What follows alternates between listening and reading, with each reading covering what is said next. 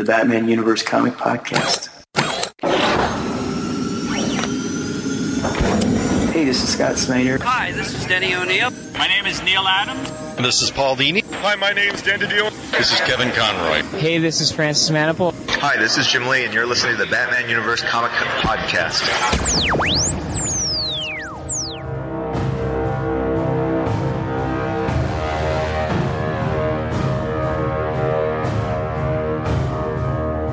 Hello, everyone, and welcome to the Batman Universe Comic Podcast, episode number 200, or, as I like to call it, episode 212. Because of a variety of different reasons. Number one, we didn't have a whole lot of input on episode 200, so I went back through and I found out that we actually have this is technically episode 212, counting all of our previous specials and 0.5 cast episodes that we previously did. So this is technically 212. So we're just going to run with that, and when we eventually get to 250, which will be roughly in about a year and a half, when we get to that point, we will then do something special because it'll be a bigger landmark because it's 250, not 200. So we're always open for ideas for episode number 250, and we'll start taking those ideas now with hope that we get enough input prior to 250. So from now on, if you are listening to this, this is episode 200/212. We're doing DC renumbering here, and we're just going to jump back into where we really should be. So I'm Dustin, and my hosts, as usual, are... This is Ed, who's as confused as the listeners are. And this is Gretchen. And we are bringing you the latest comic news and comic book reviews from the weeks of November 13th through December 3rd. We have a total of 3 books to cover, just a tad bit of news to cover, so let's just jump into news. So 2 real quick things to talk about. The first one is solicitations came out for February 2017. Not a whole lot to talk about other than this is going to be the month where Batwoman launches. Batwoman's going to be coming out with her first issue, which is Batwoman Rebirth number 1.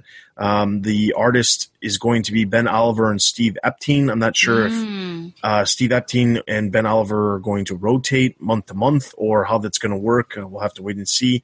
It was announced over in something we're going to talk about in a little bit, DC Currents, that Steve Epting is the ongoing artist, so maybe Ben Oliver is just around for the Rebirth issue. So in addition to that little chunk of news, the other bit is in February, All-Star Batman seems to have a one-shot type issue featuring Poison Ivy.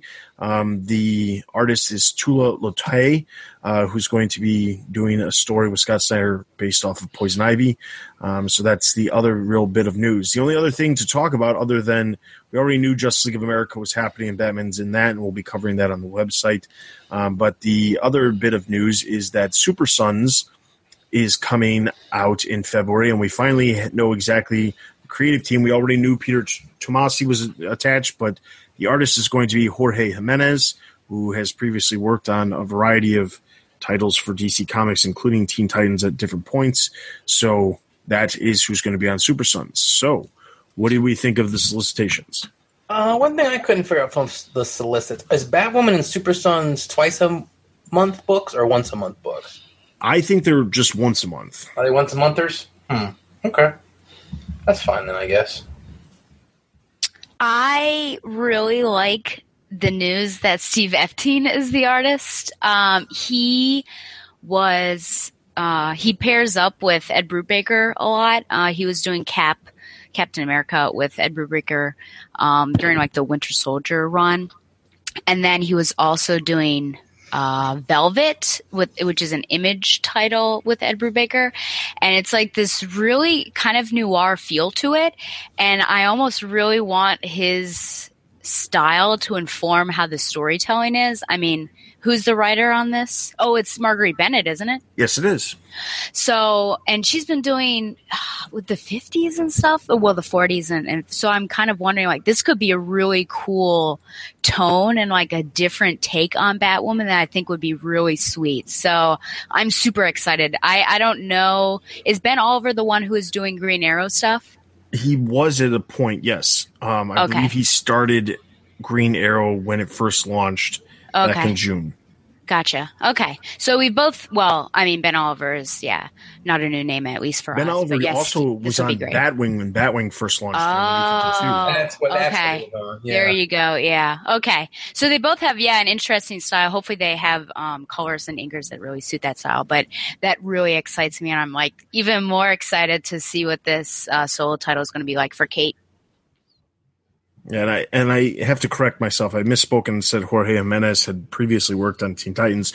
What I meant to say was that he previously worked on the Earth 2 titles because he was part of World's End, Earth 2 Society, and he's worked on a lot of other digital first series like Arkham Unhinged and Arrow and Smallville Season 11. So he's done a lot of different work with DC. That's what I meant to say, not Teen Titans. But what I was talking about earlier with this DC Current, so if you weren't in the know or you don't head to the comic shop because you buy your stuff digitally, although I believe it's available digitally for free as well, DC has started this thing called Direct Currents, which is basically a magazine promoting some of their upcoming titles and work that is coming out soon.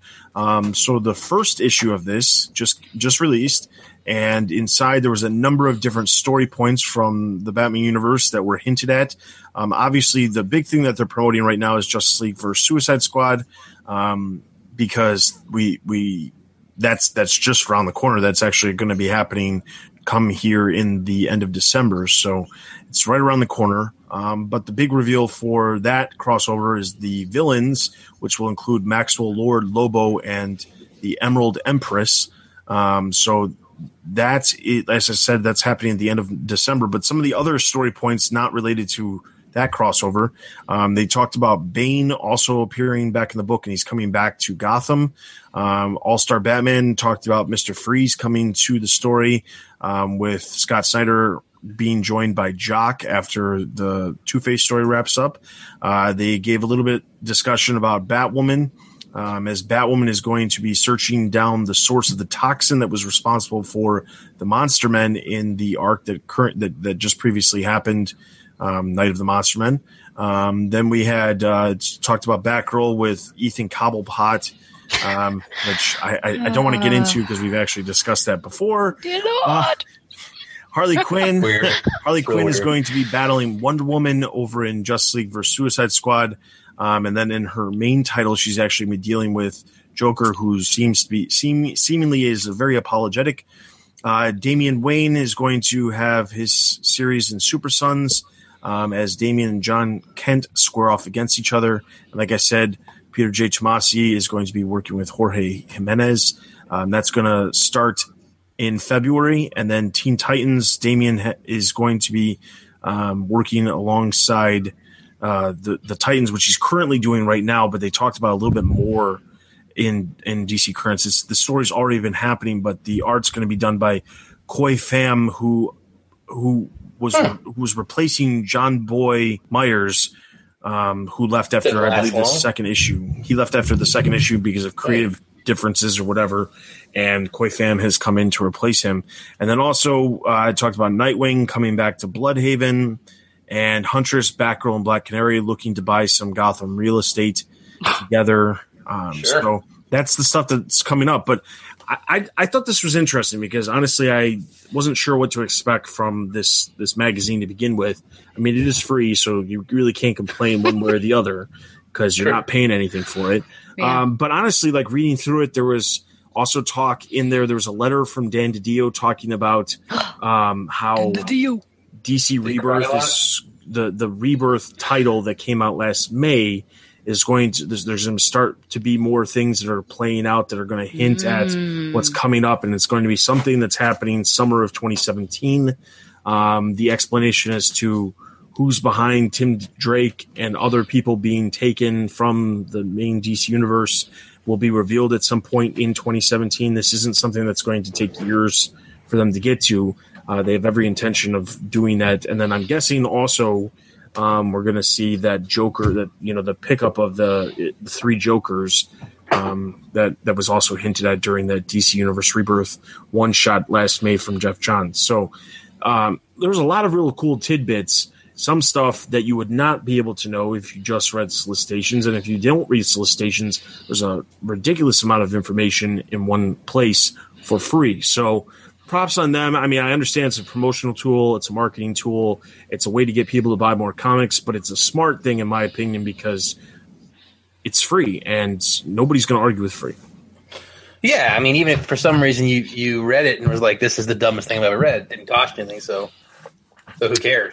You know? And there was some real stuff, the drop that Maxwell Lord is going to be the bad guy, because no one was really sure about that, was interesting. I just hope that we get to the same place in continuity and we get to see Wonder Woman cut his head off again, because if not, That's not what she twisted it around backwards. Well, didn't she? She did cut his head off. No, I remember, like, right before Infinite, she like twisted it all the way around, and so like his head was facing the back. Isn't that what she did? Oh, that's right. I thought she cut it off. Like right before, and everyone was like shocked at this because she committed murder. Yeah, that's right. Yeah, because I remember it was like looked really heinous. I have a question actually. How will this, do you think, at all impact sales of previews? Because don't you have to buy previews? Well, technically the way it works is the comic shop is supposed to be supplied X amount of copies based off of the volume order that they get. It's supposed to cost money, yes, because the comic shop can charge for it, but that's just money that goes straight to the comic shop. Because they get it for free. Yeah, because they get it for free. It's basically a promotional tool to get people to buy more items.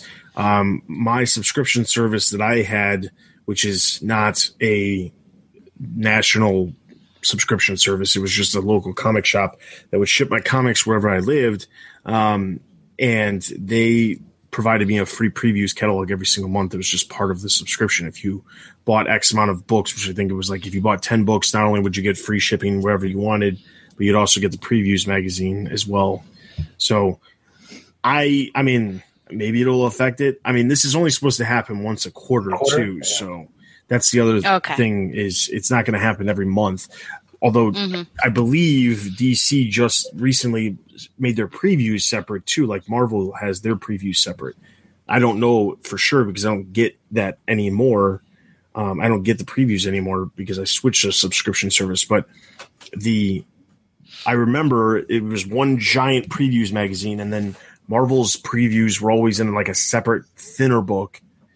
And I thought I read somewhere that DC did that exact same thing at the beginning of Rebirth. They separated all of their stuff into their own book too. And I think that's true because I remember seeing something online. DC was publishing the book that was, their previews book for free online for people to download if they wanted to. Yeah, you could get that. I saw the digital version, right? Yeah. So I'm pretty sure they separated it in the normal one too. I couldn't tell you for sure, but I think that's the case. So if there's somebody listening out there who either works at a comic shop or gets Previews magazine, let us know if that is the case. All right. So with that is all the news we have. Not that much news to discuss, but it's always lean in the winter. It's always, yeah, it is.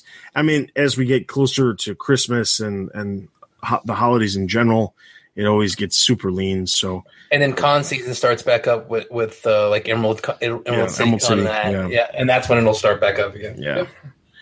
All right, so we do have some books to cover, so let's just get into those books. And the first one we have is Batman.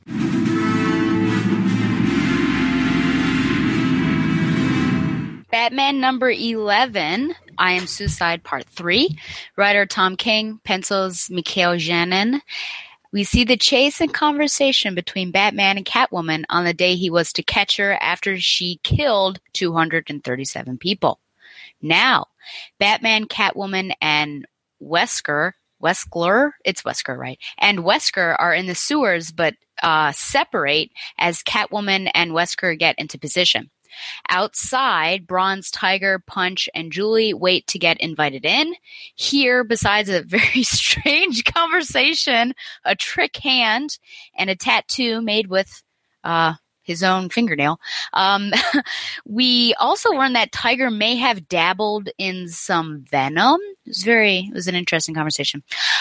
They then pull A New Hope, Star Wars A New Hope, with Tiger pretending to take in Punch and Julie as captives. Hopefully you're understanding my connection to A New Hope. And gifts they're taking them in as gifts for Bane. Elsewhere, Catwoman asks Wesker if the Scarface thing is just a farce, but he says no. Then she ends up separating from him only to reappear in the meeting with Bane. She scratches out the throats of Punch and Julie and then tells Bane that it's all a trap and Batman is waiting to break Bane. All she wants is a plane, some money to disappear, easy things, and she will tell him how to finally break the Bat. Next up, the Bat breaks. Do. Hey! My first question is about Wesker, actually. The thought that we have a depowered human on the team, I think is one thing. He doesn't even have his, I guess you could consider his better half. He's in the sewers. We don't really know what his point is. Batman's very threatening to Catwoman when he separates from them and tells Catwoman to take care of him. So my question is, why is Arnold Wesker such an important figure? We don't have too many hints, but can you foresee the reason why he's on this team, what he has to offer, and why he's so important? I don't know why he's on the team as of right now, but realistically, I don't know why half the people that are on the team, or why half the people are on the team. I don't know that this single issue has really led us to understand the meaning behind why he picked who he picked, or Batman, that is, who Batman picked on to be on the team. So there's that part of it. But specifically for Wesker, I honestly couldn't tell you. I mean, maybe there's going to be a point where he's going to, he can throw his voice and that'll come in handy. I don't know.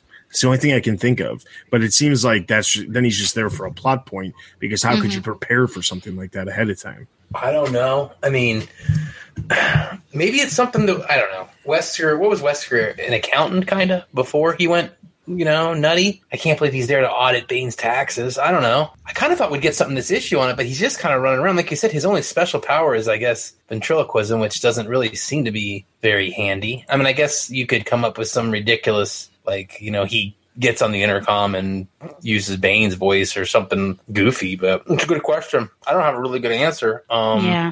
I mean, he seems to cry a lot and hide a lot. And I'm not really sure what he's doing there, but there's going to be something, I'm sure, but I have no idea what it is.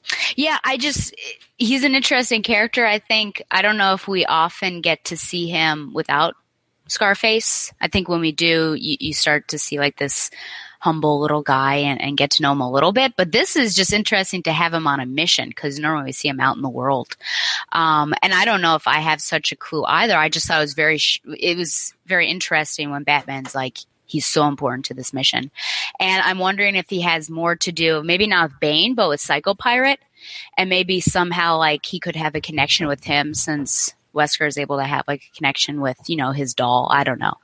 But if he's able to somehow be a ventriloquist with Psycho Pirate, since Psycho Pirate seems to be easily manipulated by different people, I'm not sure.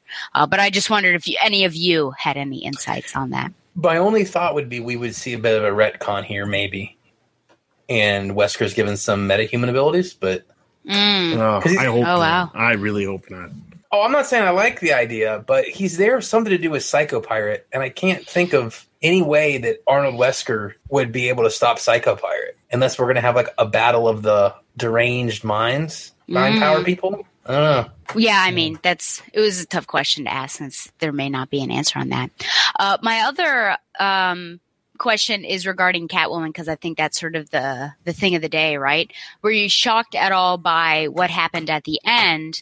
And do you think that she really is betraying Batman and she's just out for number one herself?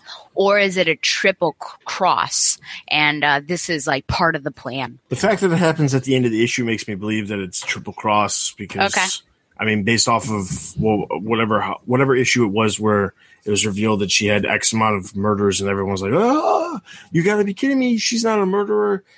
Then it was revealed as, in the next issue what they were referring to, which still don't think is super in character. But anyway, this in this specific situation, I feel like it's setting it up to be a triple cross because of where it happened. If it's not a triple cross and she really is out for number one, they took the possibility of making this character okay again and completely ruining it yet again. So I really hope that's not the case. Oh, man. There you go. I think it is definitely a triple cross because, like you said, it's at the end of the issue. We kind of had the Selena stuff in the past couple issues. I mean, I would assume that one of the points in this story is to put Selena back in the universe in some side of status quo. Mm-hmm. Maybe I'm just wanting to see something that's not there, but I really want the status quo to be what it should be, which is Selena is kind of this anti-hero who's mostly good and will occasionally do bad things and has a kind of on again, off again, long-term romantic relationship with Batman. So I'm hoping that's what they get it to. So maybe I'm being willfully ignorant, but I would like to hope that this is just a setup. The one problem with that is because they've set this up as she actually went and sought out those people to murder. Yes. They're kind of setting up in a way where how can she possibly be redeemed and how can Batman possibly be forgive her for that? That's the only that was the only thing that made me question, is this maybe the way they're actually going? Because I kept thinking to myself, why would they lead with, that explanation? You could sit there and say maybe it was justified. Maybe she was pulling a Punisher situation where, in some ways you're looking at it from the perspective of, they're getting rid of a bad guy. So maybe it's okay.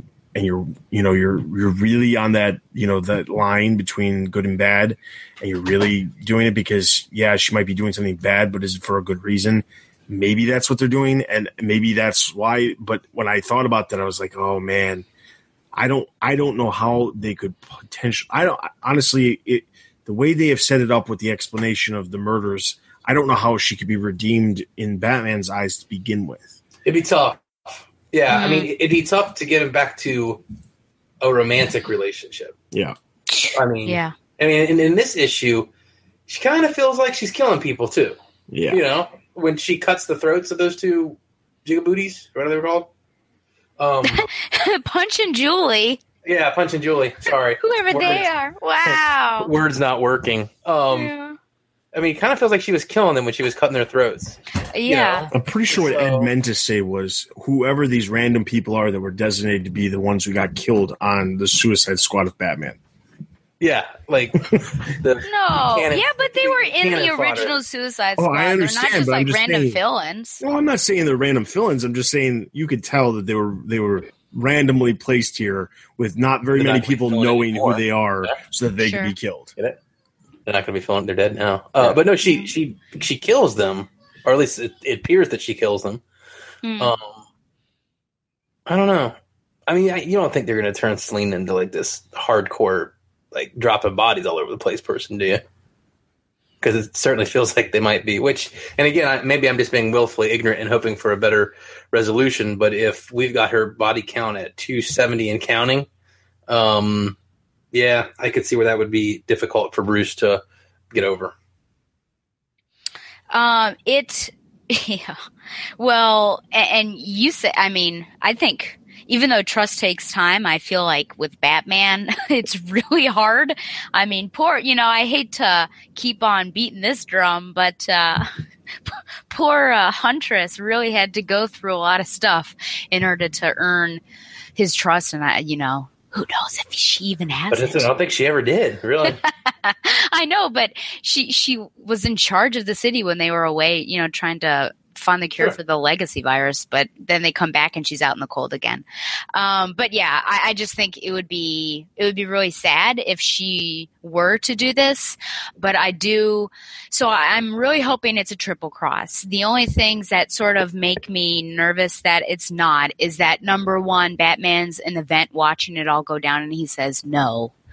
As if he is, shocked about it, because that's not we're not in a movie here where the audience could be tricked by it. He's in a sewer vent and no one should be watching him. Really, he shouldn't be breaking the fourth wall. And then the other thing is that clearly the 237 people is one thing. It seems like there's a bit of a character change where, well, maybe this was always Selena, where she is very selfish in her motives and is out for herself. So, if she wants to get away from everything and get off of the death penalty or death row, then, maybe this is their chance. And maybe she saw Punch and Julie as throwaways, as you two do. Or, it's just a little, what is it called? What does the Black Knight say? To scratch? Do you know what I'm talking about? Monty Python. Yeah. Just a scratch. So I'm a little concerned that it's not, but I agree with you, Dustin, that I think it'd be very unfortunate, because then I think we'll probably say goodbye to an anti-hero or a quote-unquote good Selena Kyle for, I don't know, the foreseeable future. All right, so that's Batman. So I'm going to give this issue a total of 3 out of 5. 2.5 out of 5. Yikes. I'm going to go with 3 out of 5 as well. All right, so that's going to, and then over on the website, Matthew gave it 2.5. So that's going to give Batman number 11 a total of 3 out of 5 Batarangs. Let's move into our next book, Detective Comics.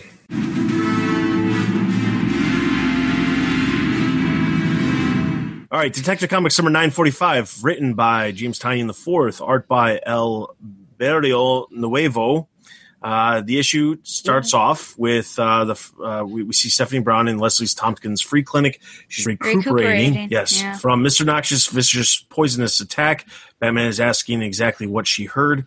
Harper Row and Batman both stress the severity of the victim syndicate's threat to kill people tonight if Batman refuses to unmask. However, Steph is clearly hiding things, but Batman retreats to confer with Batwoman. They plan to have Leslie run psych evaluations on the team, as Kate suggested in the first issue of the arc. As Batman drives through the city, he talks to Alfred on comms, attempting to remember the first civilian victim of his crusade. Alfred asks Batman if he's worried about the integrity of the mission, or is he just reacting to Tim's death. As Spoiler arrives at the roof of the Belfry, she struggles with the emotions of her memories of Tim's death. She meets Luke Fox upon entering, and she tells him she knows a bit about him from Batgirl. He shows her his upgrades to her suit, including something to protect her against a repeat poisoning. Meanwhile, Clayface recounts his history of Mudface, Gloria Griffin, to Leslie. He drowned her in the chemicals which turned him into Clayface when she tried to stop him from his first rampage. Mudface gave Clayface a photo album of all his victims, and he tells Leslie that while in clay form, his brain lost the ability to recognize morality. Distraught, Clayface questions his place fighting with Batman. Outside the room, Cass embraces Steph, and Leslie invites Spoiler in. Below, Jacob Kane and the captured colony soldiers wait away their hours while Jacob continues to insist that he must speak with Kate. As Batwoman watches the surveillance of the prisoners, Batwing questions why she doesn't speak to her father. She lashes out, expressing her distrust of his commitment to heroism without having to pay any of the costs that the rest of the team have already suffered. At Leslie's clinic, Harper and Sean Paul Valley are discussing Stephanie's attack, and Sean Paul offers some spiritual advice and comfort, but the victim syndicate arrives. The clinic is their promised target. Sean Paul tells Harper to contact the team and pulls out his flaming sword of Azrael to hold off the syndicate. Leslie attempts to get Steph to open up about her losses, but Steph recounts her doubts about the team and Batman's mission overall. As Leslie probes further, Stephanie realizes that Batman is watching and uses her knowledge of Tim's tech to reveal Bruce. She angrily sides with the victim syndicate argument, and he grounds her as Batwing rushes in to alert them of the attack on the clinic. Alone, Steph walks to the mudroom where she speaks to a simulation of Tim Drake. Or is it? Or is it a simulation?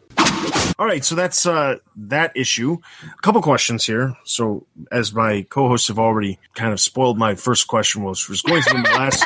Was actually going to be my last question. She walks into the mudroom and she's speaking to what I assume is a simulation of Tim Drake. But as you both had said, or is it? So, what do you think? Is she speaking to a simulation? Is it really Tim Drake, or has she just gone nuts? All options are on the table, especially since she was in the middle of a psychological evaluation. I think it's probably just the mudroom version of Tim, but he is very nice. I can't remember the exact line, but he says something like, "I'll always be here" or whatever. I think it just says always, but yeah. Always. Yeah. But it gives the impression of that. But I mean, the fact is Tim is not dead. So you could have a very interesting plot, which we probably won't see, but we could have a very interesting plot where Tim is trying to communicate with Stephanie from this prison place he's with Oz at, which he could be using some legitimate technology to try to communicate with Stephanie. And it could all be real, and we could know it because we know Tim's not dead, and we could have a whole plot where we think Stephanie, or everyone else thinks Stephanie's gone insane, which could lead to some very interesting stuff. Her having to shut down with Tim, because I think that could be an interesting way to go. But I think it's probably just a simulation. But maybe they'll go something more interesting with it.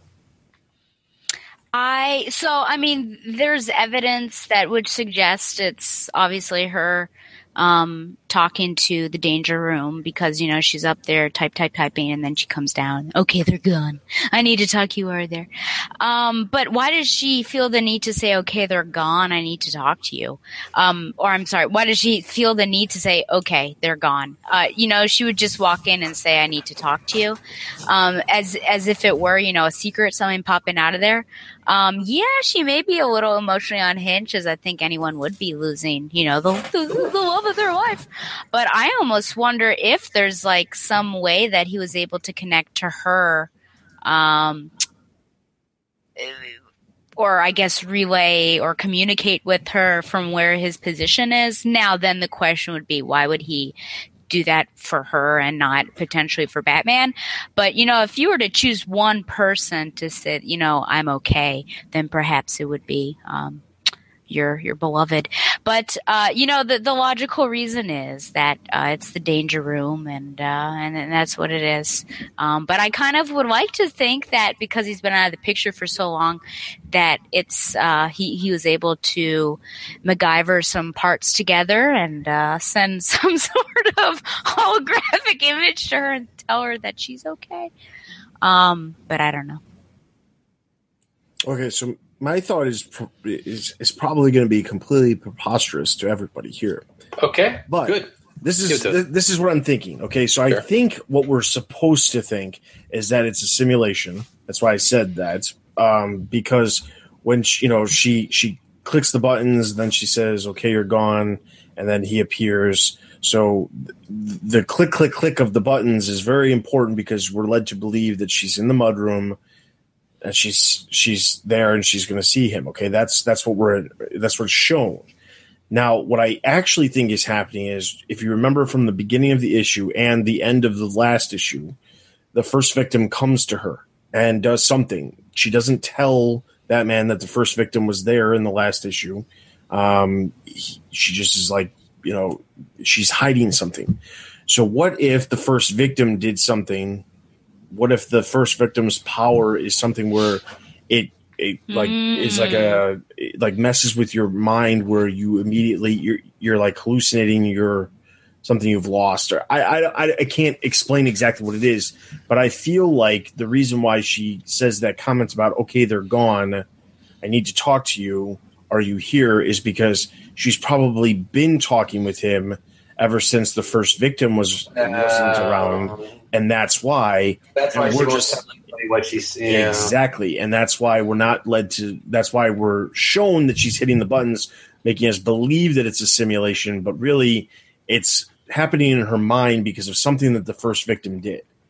And that's why we didn't see the reaction or the fallout from the first victim being with spoiler in the previous issue, is because of that very reason. So that's what I'm thinking it is. As much as I'd love to believe that Tim Drake somehow MacGyvered some stuff, I just don't see that entirely possible. That probably makes more sense. Yeah.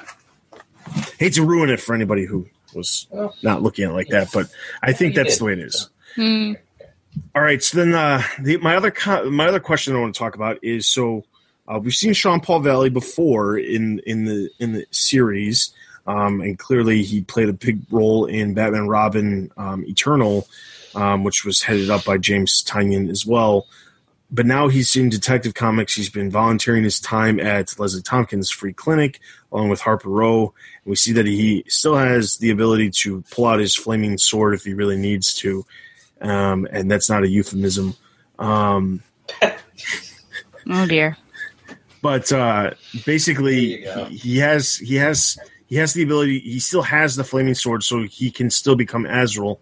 I remember James Tynion actually mentioned on Twitter at some point that Azrael will become part of the team at some point in the next few months. I think it's after Batwoman gets her solo series. Not that Batwoman's going anywhere, but I think that he's going to be coming onto the team too. Now, I don't know if that means that Stephanie's going to leave the team or somebody else is going to leave the team, but Azrael's coming on board at some point. So how do you feel about Azrael as what we've been shown?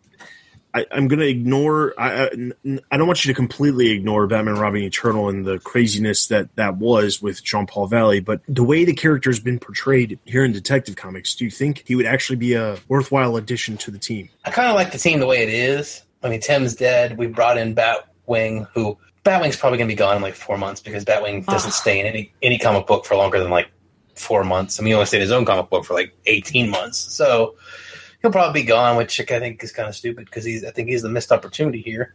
I don't know. Like, I get what you're saying. Like, don't talk about Batman and Robin Eternal. Like, shh, but it happened.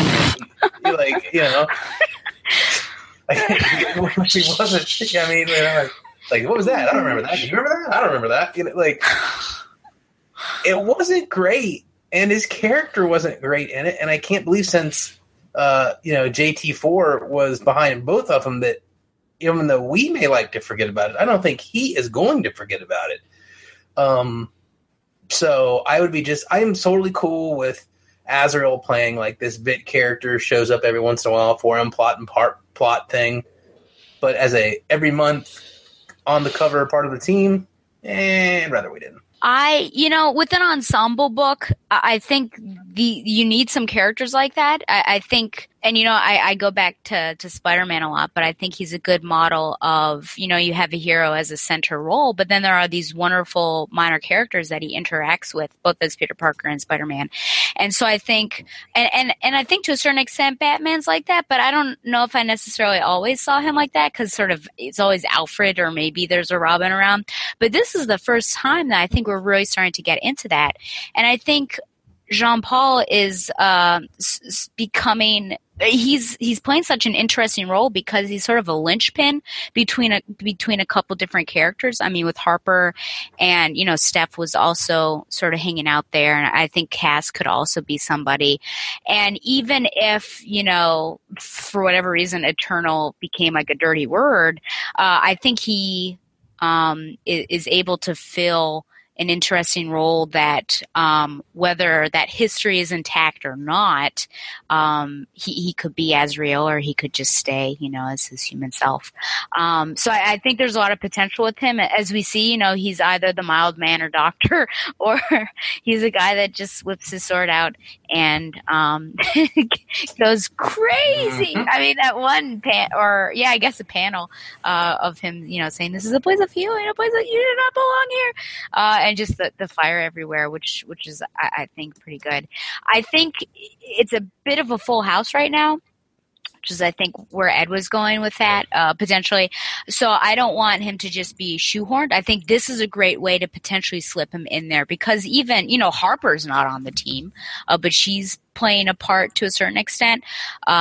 So, I think you've got to get rid of maybe somebody, and Luke's not really playing much of a part anyways.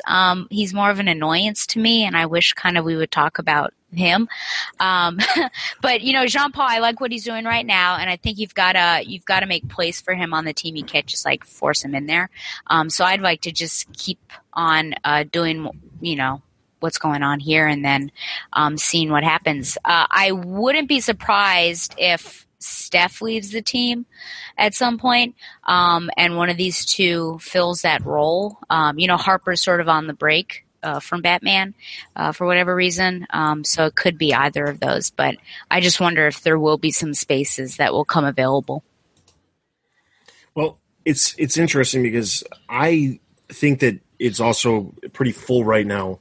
The reason I'm not talking about Batwing is because I don't feel like Batwing has had a whole lot to do in these few issues that we've seen him, he really just feels like, there's no real reason I'm comparing him to this, but the Harold Allnut of this team, because he's literally he's just here.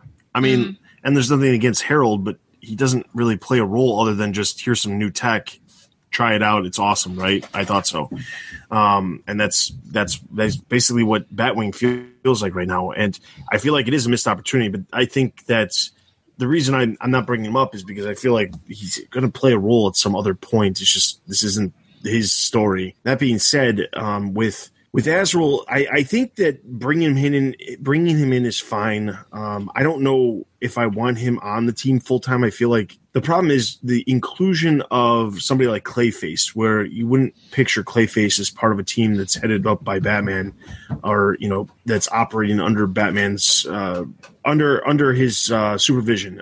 You would not imagine that Clayface is that, but Batman somehow sees Clayface as this redeemable character, which means that Azrael could obviously also be a type of redeemable character.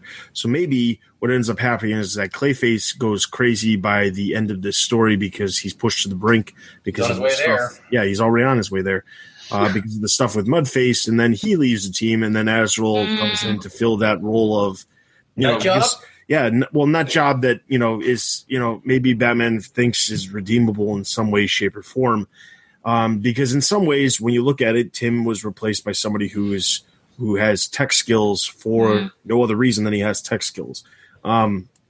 So maybe that's where they're going with it. But I guess the thing for me is I'm not opposed to him being part of the team. I just wanted to have a real reason, and I kind of want them to address some of the mistakes they did with the character during Batman and Robin Eternal, even though I would just like to pretend it didn't happen. And this is just Sean Paul Valley, who, we know from pre-New 52, who, well, really he wasn't around, so it doesn't really make a big difference. But anyway, my point is, I'm fine with him being on the team. I want them to develop the character, and part of it is, yes, there is too many people, and it's a sad thing because I have been saying month in and month out, since the beginning, that I love the dynamic of the Bat family. I love having multiple characters, having them play off each other, and seeing their weaknesses, and having other people help out with their weaknesses and things like that.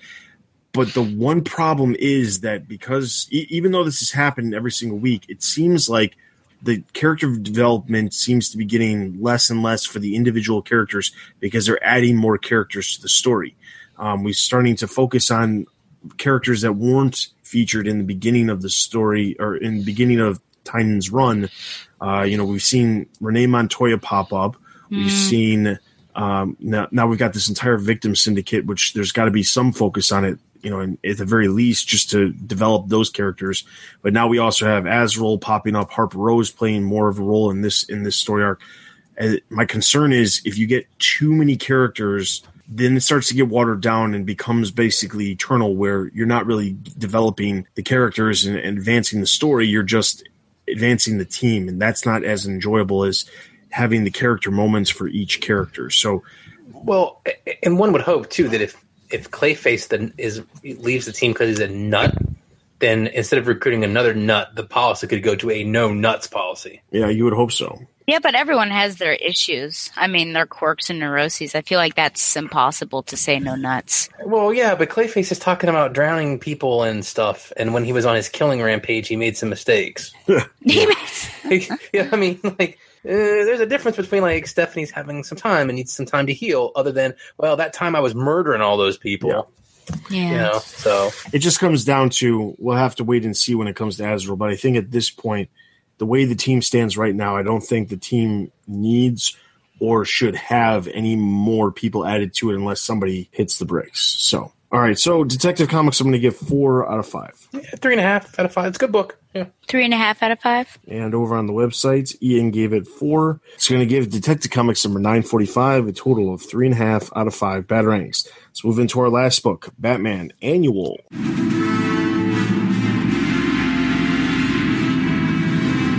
Batman Annual number 1. There are several stories, so I'm going to give the title of the story, the credits of the writers and artists, and then a short recap. so everyone knows what's going on. So first story is Good Boy. Script Tom King, pencils and inks David Finch, he's back, and colors Gabe Al-Tayeb. Alfred takes in a dog which happened to have been broken in by the Joker and starved and just basically rabid. And through the fall, we actually see this rabid animal turn into Ace the Bat Hound. And Bruce Wayne is pretty dumb because he doesn't realize it's a gift for him. Next up, it's Silent Night. Script Scott Snyder and Ray Fox. Pencils and inks Declan Shalvey, and colors Jordi Belair. Batman creates a system which routes emergency calls to him, naming it the Bat Signal 2.0. While he is very busy, for a moment there are no calls. It's all silent. And he enjoys a random acrobatic show in the middle of a town square. Then it's back to business. The Not-So-Silent Night of Harley Quinn. Script Paul Dini, pencils, inks, and colors Neil Adams. Batman picks Harley Quinn up as she seems to be up to no good, and he gives her the option of the city limits or Arkham, so kind of giving her a gift maybe. She professes that she's actually a role model now and she was not up to no good. And on their way to wherever they're going, they actually pass several incidents where bad things are happening, but then people that either look like or dress like Harley Quinn are helping others out. Batman ends up showing his holiday cheer. He sings a little, and then he ends up dropping Harley Quinn off at Coney Island, so he gives her a gift and her freedom. Then we have Stag, scripts by Steve Orlando, pencils and inks by Riley Rossmo, and colors by Evan Placencia. Barry O'Neill is a well-known philanthropist, but his Winter Kingdom is, it attracts the wrong kind of attention in this character named Minister Blizzard. Batman ends up taking the minister out, and then later as Bruce Wayne, he contemplates what actual impact he has on others because he feels like he can't measure up to Barry O'Neill. And we actually look in on Barry and at his house, and he ends up getting killed by another random villain named Stag. So that's the title. And it's a bit of his teaser because we find out that this story or whatever it is going to be is coming in 2017, but we don't know what book or books it's going to be in. The thought is, I was talking with Dustin earlier, that potentially Stag will be coming in Justice League of America, written by Steve Orlando. And then finally, we have the Insecurity Diversion. Script Scott Brian Wilson, pencils and inks Bill Quee Evely, and colors Matt Lopez. Delia Flom, this was the most bizarre one, I have to say. Delia Flom, with the silent P, escapes from Arkham and goes to find Scarecrow while Batman goes to find her. This is basically the only way I could describe that one. So those are all the stories. So how many is that? 1, 2, 3, 4, 5? Yep. Is that correct? 5 stories. Okay. So it's been a very long time, I think, since I've been in charge of an annual. But a question that I always ask when I cover annuals is, was this worth it? Because annuals, if you think about it, yes, I think, they're meant to have multiple stories. They could potentially be teasing something larger like Stag does. But I think also it's something special and it should be worth it. And it should be something that you're willing to pay more money. And you're like, yeah, this was really good. So for you personally, was this Batman annual worth it? Well, I would say for the cover price, probably not, because it was $5. But I think that the stories were enjoyable. I mean, the thing is, there's 2 different ways you can go with an annual. We've seen in the past, at least in the Bat books, that is, most of the time, the annuals tie into some larger event, and it gives the opportunity to the writer to tell a larger story tying into something. Specifically dealing with not so much. I'm not talking about New 52. I'm talking about pre-New 52. Their annuals have always been, a way for the company as a whole to tell larger story arcs. With like year one later, or one year later, there was Our World's at War. That's some of the 2000 ones. But there's other annuals that have occurred within the Batman books, specifically with Detective and Batman, where they tell just a larger story. There was one that I distinctly remember happening before the New 52, where Grant Morrison was telling Batman Incorporated in the pages of whatever it was. I think it was Batman at the time. I don't think it had jumped over into its own title yet. But Kyle Higgins told a story about a character named Night Runner, who was a character that Batman was recruiting into Batman Incorporated.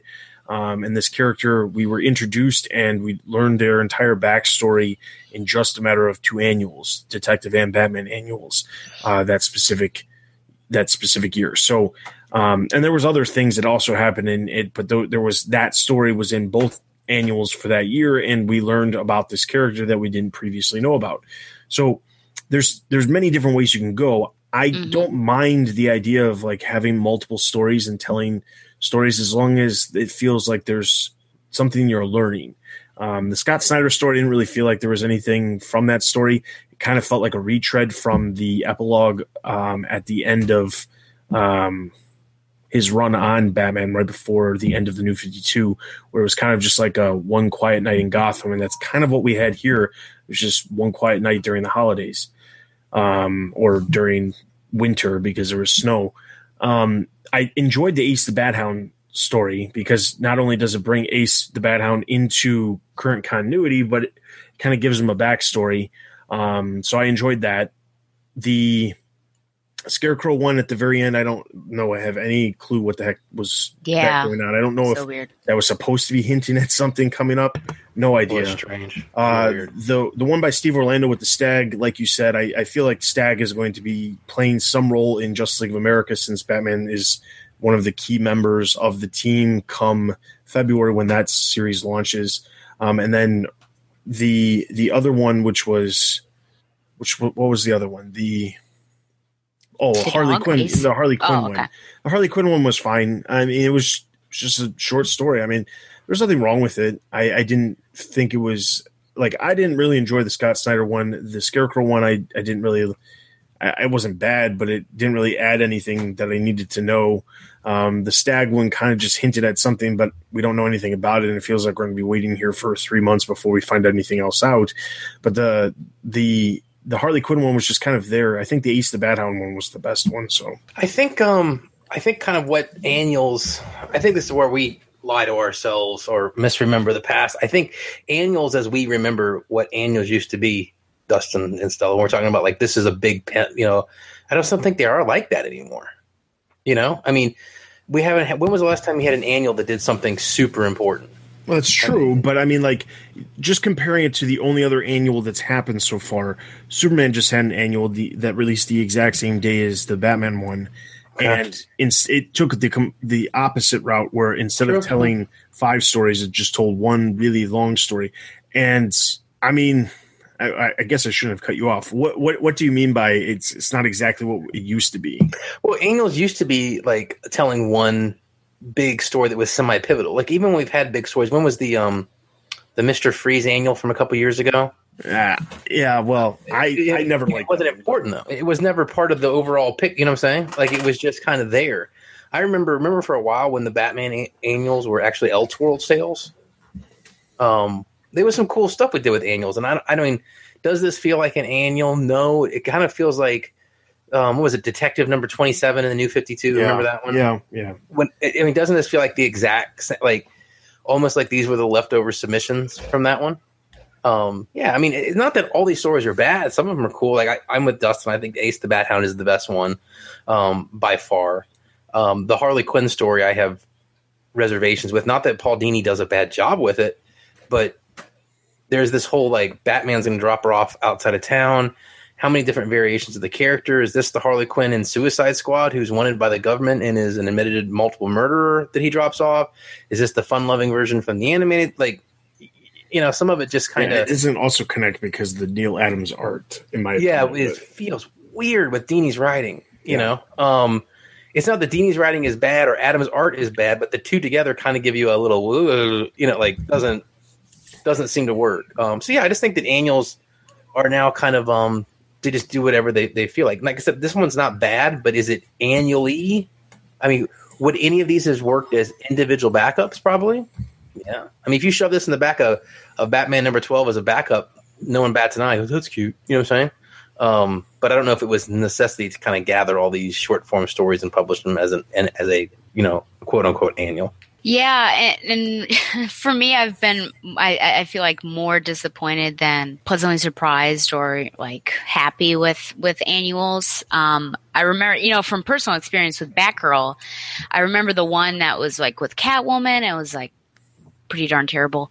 But then there was the one with in the Burnside run, which was actually good. It had a crossover with it met up with Batwoman and the Gotham Academy and Steph, and it revolved around Gladius Directive, which was great because then that tied in to the end. So it had like a bigger purpose, and it was great to have the different art styles reflect the different characters that were involved. So there are some fun moments. Now I really love the holiday specials that DC used to put out, Marvel used to put out, whether it was the Halloween or the Christmas ones where there'd be like different stories involving different characters. And I almost feel like some of these could have been taken, not all of them, and just put in like a DC, company-wide a special. Does this work as an annual? I feel like not as much. I'm glad that there's a bit of a tease with the stag, but it's actually very jarring as an ending because, you've got this man in there. And the first time I went through, I was like, wait, why did Bruce Wayne just get killed? Because his art, like, it almost looked like it was him. But it was just very jarring because you have this kindly gentleman who's given his life and he's donating his fortunes or will by the time he's dead. And Bruce is wondering, what have I done? What impact have I had? And then all of a sudden Barry gets killed. And then there's some that I just couldn't make heads or tail of the Delia Flom. I was like, what? But, the Silent Night to a certain extent I thought was a fun one. I really liked the art style and the zeros and ones of like the thing. Of course, Batman just taking on too much than he really needs to. So I think it really gets to the heart of him and just having that really blessed moment of silence.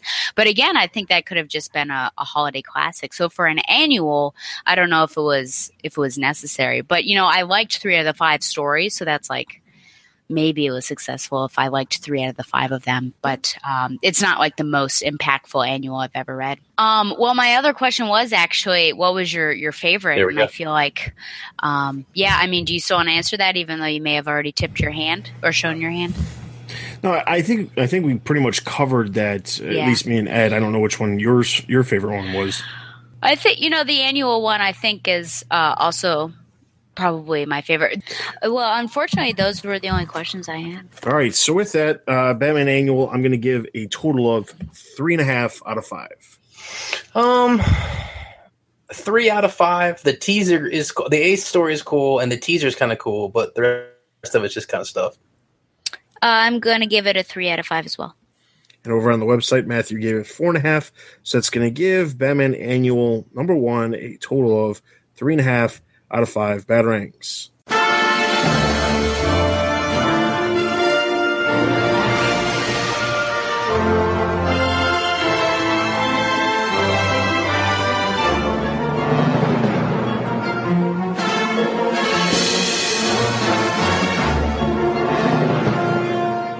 So that is all of our books. Let's now jump into Greater Gotham, and we have 3 weeks worth of books to go over.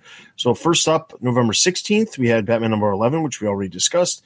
Nightwing number 9. Nightwing discusses destinies with Superman, then has some nightmares, which show Dr. Destiny, which leads him to seek out Bloodhaven. This is reviewed by David. He gave it 3.5 out of 5. I'm going to give this one a neutral. Neutral. Neutral. No secondary TBU books. Main DC Universe books. Justice League number 9. The League is able to get control back of the situation by taking out Cyborg and Simon Baz's ring. This leads them to a hacker who survived the Kindred from the last story arc. This was reviewed by Paul. He gave it 2 out of 5. I'm going to give this one a thumbs down. Neutral. Neutral. Trinity number 3, still stuck in a strange reality. The Trinity travels through Gotham and tries to help Batman forgive himself for his parents' death. In the real world, Lois breaks into the barn to discover that Poison Ivy is holding the heroes hostage. This review by Bill. He gave it 4.5 out of 5. I'm going to give this one a thumbs up. Thumbs up. Thumbs up. Suicide Squad number 6. In the main story, half of the team is taken over by some sort of hallucinations, which is causing them to want to kill. Harley seems to be the only one immune from what is happening. And in the backup, we have an earlier story from Killer Croc's history. This was reviewed by Corbin. He gave it 3 out of 5. I'm going to give this one a neutral. Neutral. Neutral, yeah. Secondary DC Universe books, Green Arrow number 11, Black Canary assists Green Arrow in taking out an assassin on a Trans-Pacific train. Green Lanterns number 11, Batman makes a brief appearance and gives some advice to Simon Baz in dealing with some hard questions posed from the press. Suicide Squad Most Wanted, El Diablo, and Boomerang number 4. And the El Diablo story of a villain named Sin Tzu, who may be the same character from the 2002 Batman video game, has created a gang of villains called the Children of Gotham, who represent different versions of the Gotham villains, including Joker, Bane, Man-Bat, and Scarecrow. In the Killer Croc story, Croc takes on a group of mutated animals and eventually becomes more mutated by the end of the issue. And then over in Superman number 11, Damian Wayne and John Kent are forced to work together to face tests created by their fathers. They eventually work together only when their fathers and Alfred are in danger. And Superman number 11, just as a heads up, if you're interested in Super Sons, check out Superman number 10 and Superman number 11, because not only are they both written by Peter J. Tomasi, who's also writing Super Sons, but it's kind of like the prelude leading into Super Sons. So take that as you will. Moving into the next week, on November 23rd, we had Detective Comics, which we already talked about. Batman Beyond number 2, the story of the death of the Joker is told with the addition of Terminal finding the cryogenically frozen body of the Joker. Terry, meanwhile, fakes an attack on Batman to insert himself into the Joker gang in hopes of rescuing Dana. This was reviewed by Jim. He gave it 4 out of 5. I'm going to give this one a thumbs up. Thumbs up. Thumbs up. Batgirl number 5, Batgirl's adventure beyond Burnside comes to an exciting end as she confronts the villainous teacher and her own mind. This was reviewed by Ian. He gave it 3.5 out of 5. I'm going to give this one a neutral. Neutral. I like how this is what Dustin said, comes to an exciting end. Yeah. I mean, That was exciting. Yeah. I know. You know, in the scheme of things, it was better probably than the remaining issues. So I'll give it a thumbs up-ish. Harley Quinn number 8. Harley and Ivy go on vacation in the Bahamas at what ends up to be a nudist colony after a heartfelt moment between the two. Yep, that's right. After a heartfelt moment between the two, Ivy departs as the vacation comes to an end. This is reviewed by David. He gave it 5 out of 5. I'm going to give this one a thumbs up. Thumbs up. It's only because nudist colony it has nothing to do because of and nudist you're colony. a bunch of men. That's why it was. I'm calling you out. I didn't read it, as you can tell by my shock, so I'll just say neutral. It's actually a pretty good issue. Okay. No secondary TBU books. Main DC Universe books, Teen Titans number 2. As the Teen Titans question their new leader, Damian Wayne, the group is ambushed by the Fist of the Demon, a group of young proteges that seeks entrance into the League of Assassins. This is viewed by Ryan. He gave it 4.5 out of 5. I'm going to give this one a thumbs up. Neutral. Titans number 5, Wally West races across the country to rescue his friends and Linda. He is successful, but it comes at a price. This is viewed by Jim. He gave it 4 out of 5. I'm going to give this one a neutral. Neutral. Secondary DC Universe books, Superpowers number 1. After Brainiac kidnaps Batman, Superman must help take out Batman's rogues gallery in Gotham. Wonder Woman arrives and assists Superman in taking down Brainiac to free both Batman and realize that Brainiac is not the mastermind behind the plot. All right, and then moving into our last week on November 30th, we had the Batman Annual, which we already discussed. No secondary TBU books. Main DC Universe books, Suicide Squad number 7. Harley makes her way towards General Zod and faces off against various members of the squad who are under the control of the Sphere. The backup features a story involving Enchantress. It's by Corbin. He gave it 3.5 out of 5. I'm going to give this one a neutral. Neutral. Justice League of America number 10. Rao attacks Earth with his full force of Dualu warriors. The League rallies to turn the attackers back, but the future is still uncertain. This was by Jim. He gave it 3 out of 5. I'm going to give this one a thumbs down. I don't remember anything coming up leading into this book. It's been so long. Way too long. Yeah, I'm just gonna say neutral because it might be good or bad, but I honestly can't remember how it fits in or what was going on. So you're right. Thumbs down. Talk myself into it. Neutral. And just as a little bit of tidbit of information, because I found this pretty amusing. So when I was mapping out and sending out the list of all the comics that were being reviewed for November 30th, I normally go off of the official DC website, which lists all of the books that they have coming out on that specific date, whether they be graphic novels or comics. That's what I use. And on November 30th, Justice League of America was not listed as it came out. I actually got a text from Jim saying, "Hey, do you want me to review Justice League of America?" And I was like, "What? Justice League of America didn't come out?" And it was funny because whenever issue number 9 came out, I just happened to look at their website, and they actually had issue 10, 11, 12 solicited at some point. But they had all been delayed. But there was at some point there was a time where issue 10, 11, and 12 at some point on their website said that they were all coming out on the exact same day. And I was like, yeah, that's not right. That's clearly something's wrong with that. But after I did some research into whether or not Justice League of America actually came out, it did obviously come out because it was reviewed on the site by Jim, but it also did not. It still doesn't appear. It actually lists that Justice League of America number 10 came out on November 2nd. So even DC didn't want people to know that book came out. Just saying. So weird. Like, how long has it been since the first issue came out? 2 years? First issue came out in June of 2015. So that's ridiculous. Almost a year and a half. And they haven't even gone through 10 issues. So. All right, and then secondary DC Universe books, like we talked about, Direct Currents, number 1. We talked about that during the news. Injustice Gods Among Us, year 5, annual number 1. After the alternate Justice League arrive, Superman tightens up his ranks and forges ahead with the One Earth government.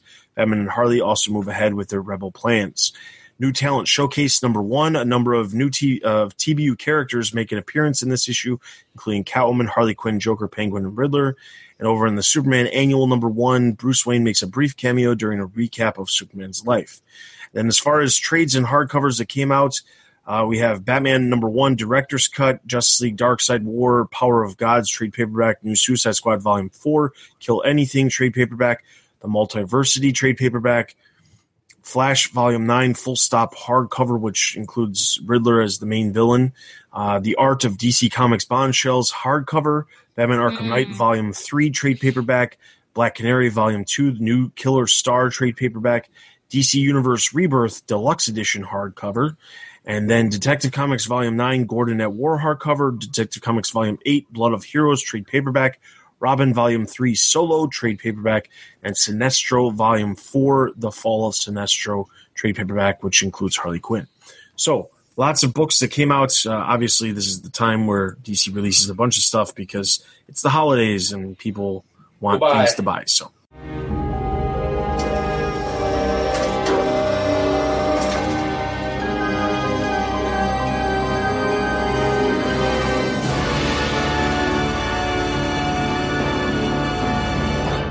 So with that, we're going to dive straight into our bat signal. And before we jump into comments for episode 199, right after we recorded episode 199, there was 2 comments that came in from our normal commenters or commenteers, I guess is the correct way to say that. The Ians, Ian, who comment normally. So we figured we would go back and we would read these comments first. So we're going to start off with Ian Clark's comment from episode number 198 before we get into the rest of it. 200th episode idea. You could do a listener call-in trivia contest. It might take some work to set it up, but you could have a couple of your regular listeners sound off in a trivia contest. The trivia questions could be related to all things Batman, and you could throw in some questions related to the podcast. These questions should be things that only regular listeners would know. For instance, question: what's Dustin's favorite word to use when he wants to direct people to the website? Answer: implore. I implore you. Correct. Or question: who does Ed ship with Dick Grayson? Answer: Starfire. Yep. And question: who is Stella's favorite villain? Answer: I don't actually know this one, but I do know it's not the Joker. Just an idea that it could be fun. It's not a bad idea, Ian. I agree. It's not a bad idea by any means. Obviously, we're at episode 200, so we're not doing anything. But I will say this. We're at, like I said, we're at episode now 212 because I've taken the cheap way out and decided to just adjust. At least you admit it. Yeah, I have no problem admitting it. But that being said, even though I said we would do something for 250, which is obviously some time away, a year from now is actually going to be our 10th anniversary at TBU. Oh.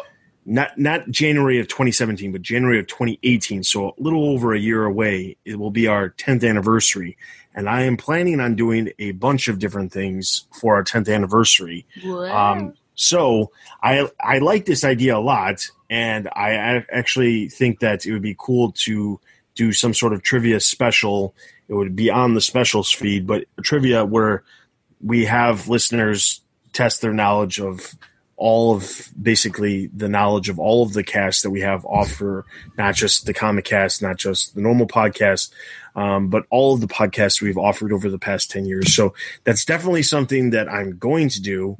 It just won't be happening for probably another year. So, so then the next comment comes from the other Ian, which is actually Ian Miller, who actually is the first Ian. Ian Clark says he's the other Ian, so I got to fix that saying. But anyway, the next comment comes from Ian Miller, and he actually was referencing back to Stella's original comment of when is Harper Row going to host an episode of the Comic Cast, and he responds with... First of all, that's incorrect. That was an anonymous person who typed in and said... Yeah, who says their name is anonymous, but they're listed as Batgirl Oracle, which I'm sure wasn't you. Well, someone hacked me, maybe. Okay. Yeah, maybe. So Ian says, probably never. Oh, man. Ian, you know Dustin well. However, I did want to comment that I actually read Ventures of Bane just a few days before Batman #9 came out because of the sale on Comixology for trades, including Nightfall Volume 1. And Tom King really built serious emotion from Dixon's background. I don't think it would have made as much of an emotional impact if I hadn't read that issue, though. Regarding the 200th episode, I think having some guests would be pretty cool. And as the other Ian says, some listener interaction of some sort, whether it be a question in episode 199 that is answered in 200 by listeners, or a drawing for a prize, or a call-in, or an art contest. Well, they're all better ideas than ones we had, which were basically, I don't know. I had a Skype call-in show. Yes, and we're still going to do that too. That's one of the things I am committing that we will do. Because I think I like the idea of doing it. So like definitely that's on the list of one of our specials that we're going to do for our 10th anniversary. So I know it seems like I'm just pushing this all off, and in some ways I kind of am, because this is a kind of a weird transitional phase for some of the stuff on the website, where it's not the greatest time in the world to be putting together something, especially so last minute as tried to do it for episode 200. But that being said, I like the idea of a call-in show. I love when we hear from our fans and they have the ability to talk to us and ask us questions. I that's why I love listener comments on the podcast, because I like talking. I like giving my thoughts back to them. So call-in show, definitely. Trivia, I like that idea as well. As far as a drawing for a prize, that is something that's actually that I've been formulating. In the past, when we've done contests or prize pools or whatever, we have not had the best luck when trying to do something. Now, we just did something recently where we were giving away codes for Suicide Squad, the Suicide Squad film, theatrical and extended cut. And we had an enormous response for that, which I was very surprised and happy about. But I think that was more because we were being retweeted by the official Voodoo account, because they were the ones sponsoring the contest. And that's probably why we got so many people who gave interest into it. But that being said, I will say this, because this is episode number 212 and Christmas is right around the corner. Oh, he's killing me with this. I'm going to do right now a contest. I have 2 digital codes for Suicide Squad extended cut that I will give away on the next episode, so that'll be in time for Christmas, but it will also be right after it releases on Blu-ray and DVD. So if you plan on buying on Blu-ray and DVD, you're going to get a digital copy in the package, so I guess you won't want to enter. But if you're not buying it and you want to get it for free because either you read Rotten Tomatoes and saw that they got a horrible rating and you're like, I don't want to pay money for it. Don't trust that. Or you just don't feel like spending money and you want to spend money somewhere else because it's Christmas, and instead of buying yourself Suicide Squad, you can give somebody else a present.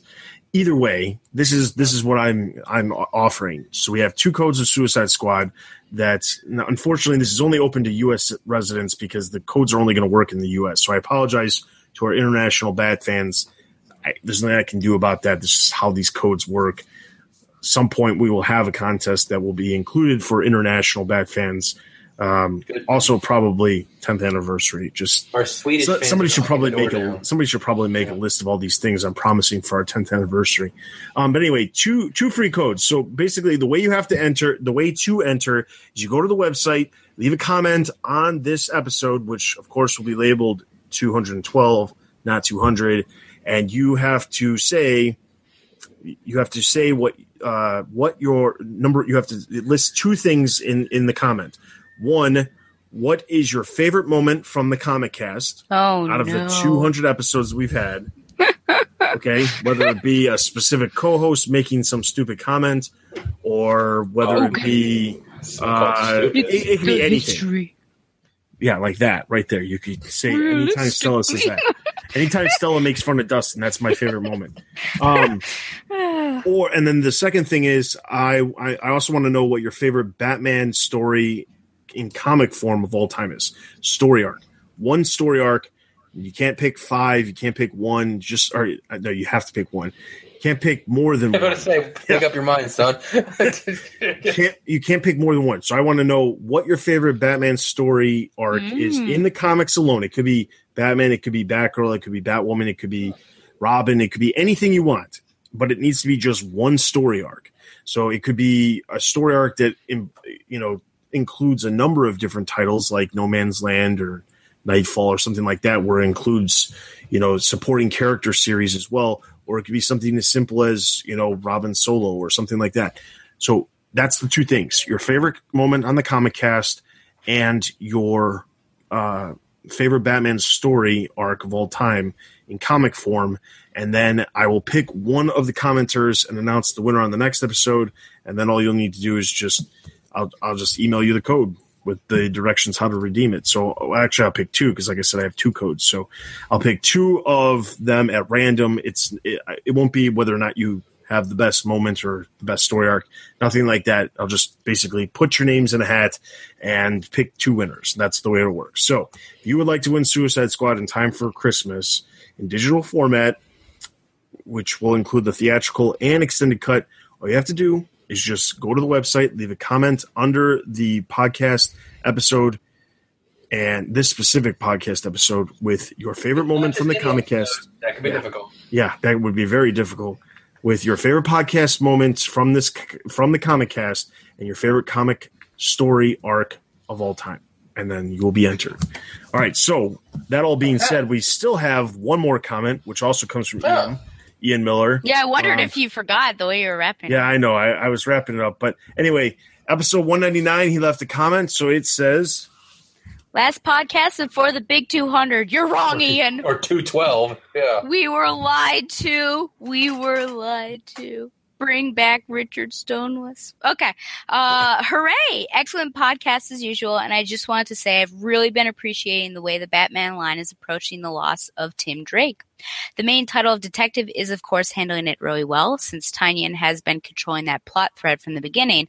But the way it's been handled in other titles, such as Teen Titans, Trinity, Batman, etc., has been really solid. Respectful, heartfelt, and true to character without stopping any of the stories going forward. Here's hoping to 200 more episodes. Smiley emoji. Right. I agree. I think they've been doing a good job with Tim Drake. It's definitely not the feeling like when Damian died where everyone's just randomly mentioning him because they feel obligated to, because the cover of the comic book says Requiem and somehow they're all supposed to tie together. So I think that they've been doing it well. And it's funny because the fact that Damian actually died and it was handled so poorly, and Tim Drake's not actually dead, but they're handling it so well, it's just it's amusing. The other question, too, And I agree with what you're saying too, by the way, Ian. But I guess my other question is, who will be dead longer from Batman's perspective, Damian or Tim? Because how long was Damian dead before Bruce got him back from the dead? It was 6 months? No. I think it was like almost a year. In time, though, not in comic book time. Oh. In continuity time. Like, because he still had his body. You know what I'm saying? Yeah. Was he like maybe a month or two? Yeah, I mean... somewhere in that general area. I don't know. Yeah, it couldn't have been that long because, I mean, like, there was the issues of Batman and Robin where he was traveling the world. It had to be like every issue was only about a week apart from the next issue, so it was probably only a couple months.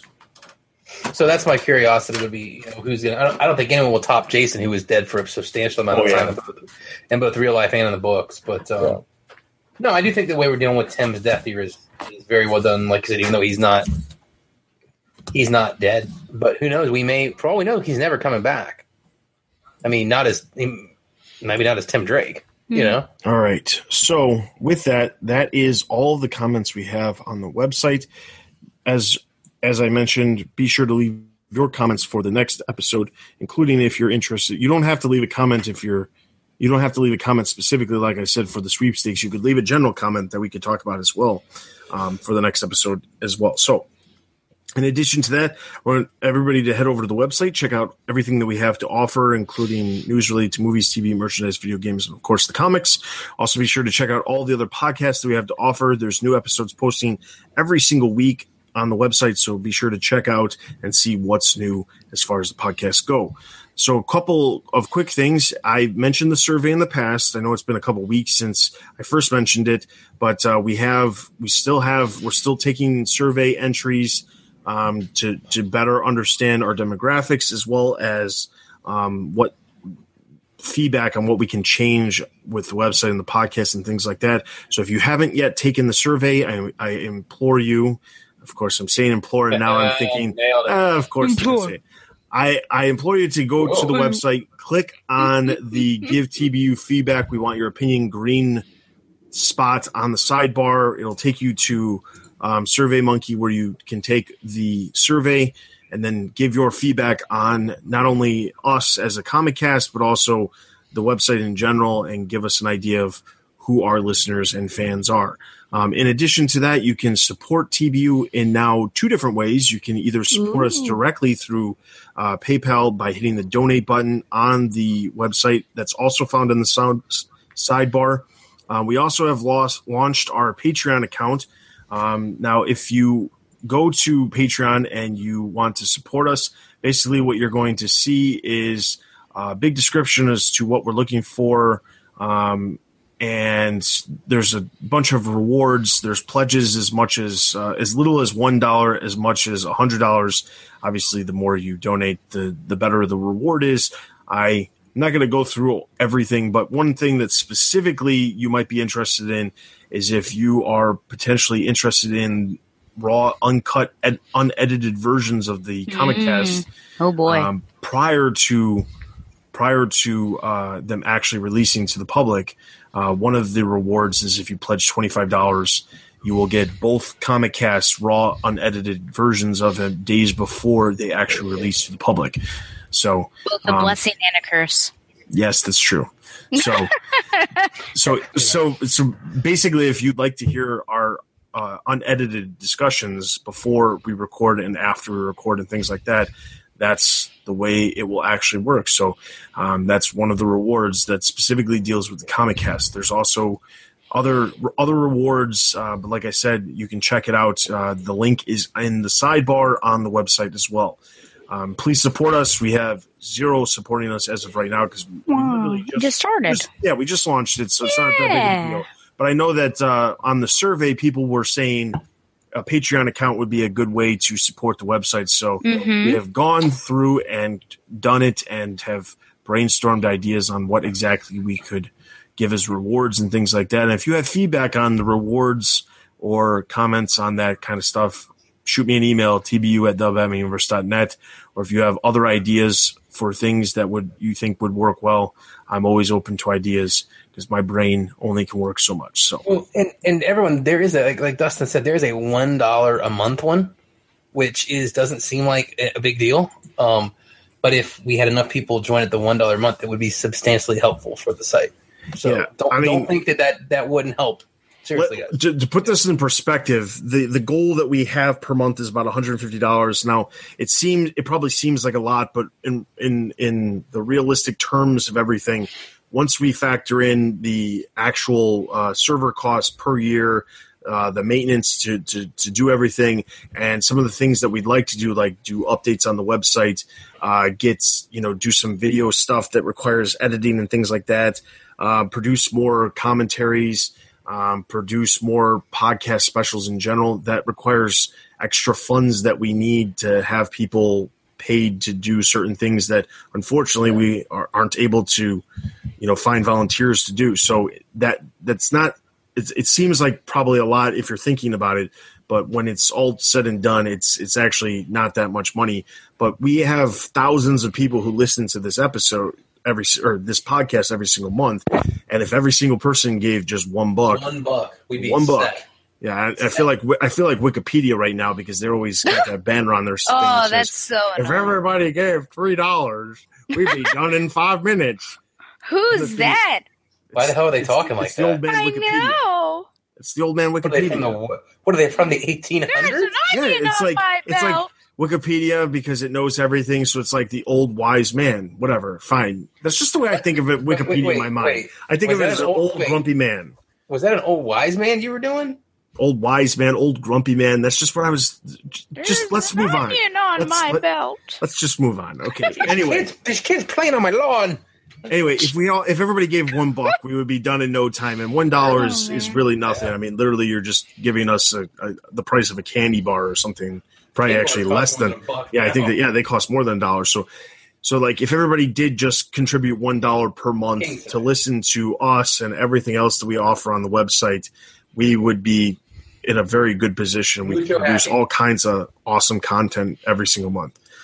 So that all being said, please contribute. We appreciate it. In addition to that, leave us reviews on iTunes, and as I said before, leave comments on the website. If you have any skills that you would like to dedicate or donate your time, volunteer your time to the website, there's a slew of a list of talents that we're looking for also on the Patreon site. If you can't contribute funds, but you'd like to contribute your time. So if you have any skills, just shoot us an email, tbu@thebatmanuniverse.net. So anyway, that is everything for this episode. So from now, we're going to actually be back in 2 weeks. So we'll be right back here before Christmas. So you'll have a nice new episode ready for the Christmas weekend. And then after that, you'll see us in 2017. So with that, that is everything for this episode. This is Dustin. Ed. This is Ed. And Gretchen. And you've been listening to the Batman Universe Comic Podcast. We'll see you guys next time.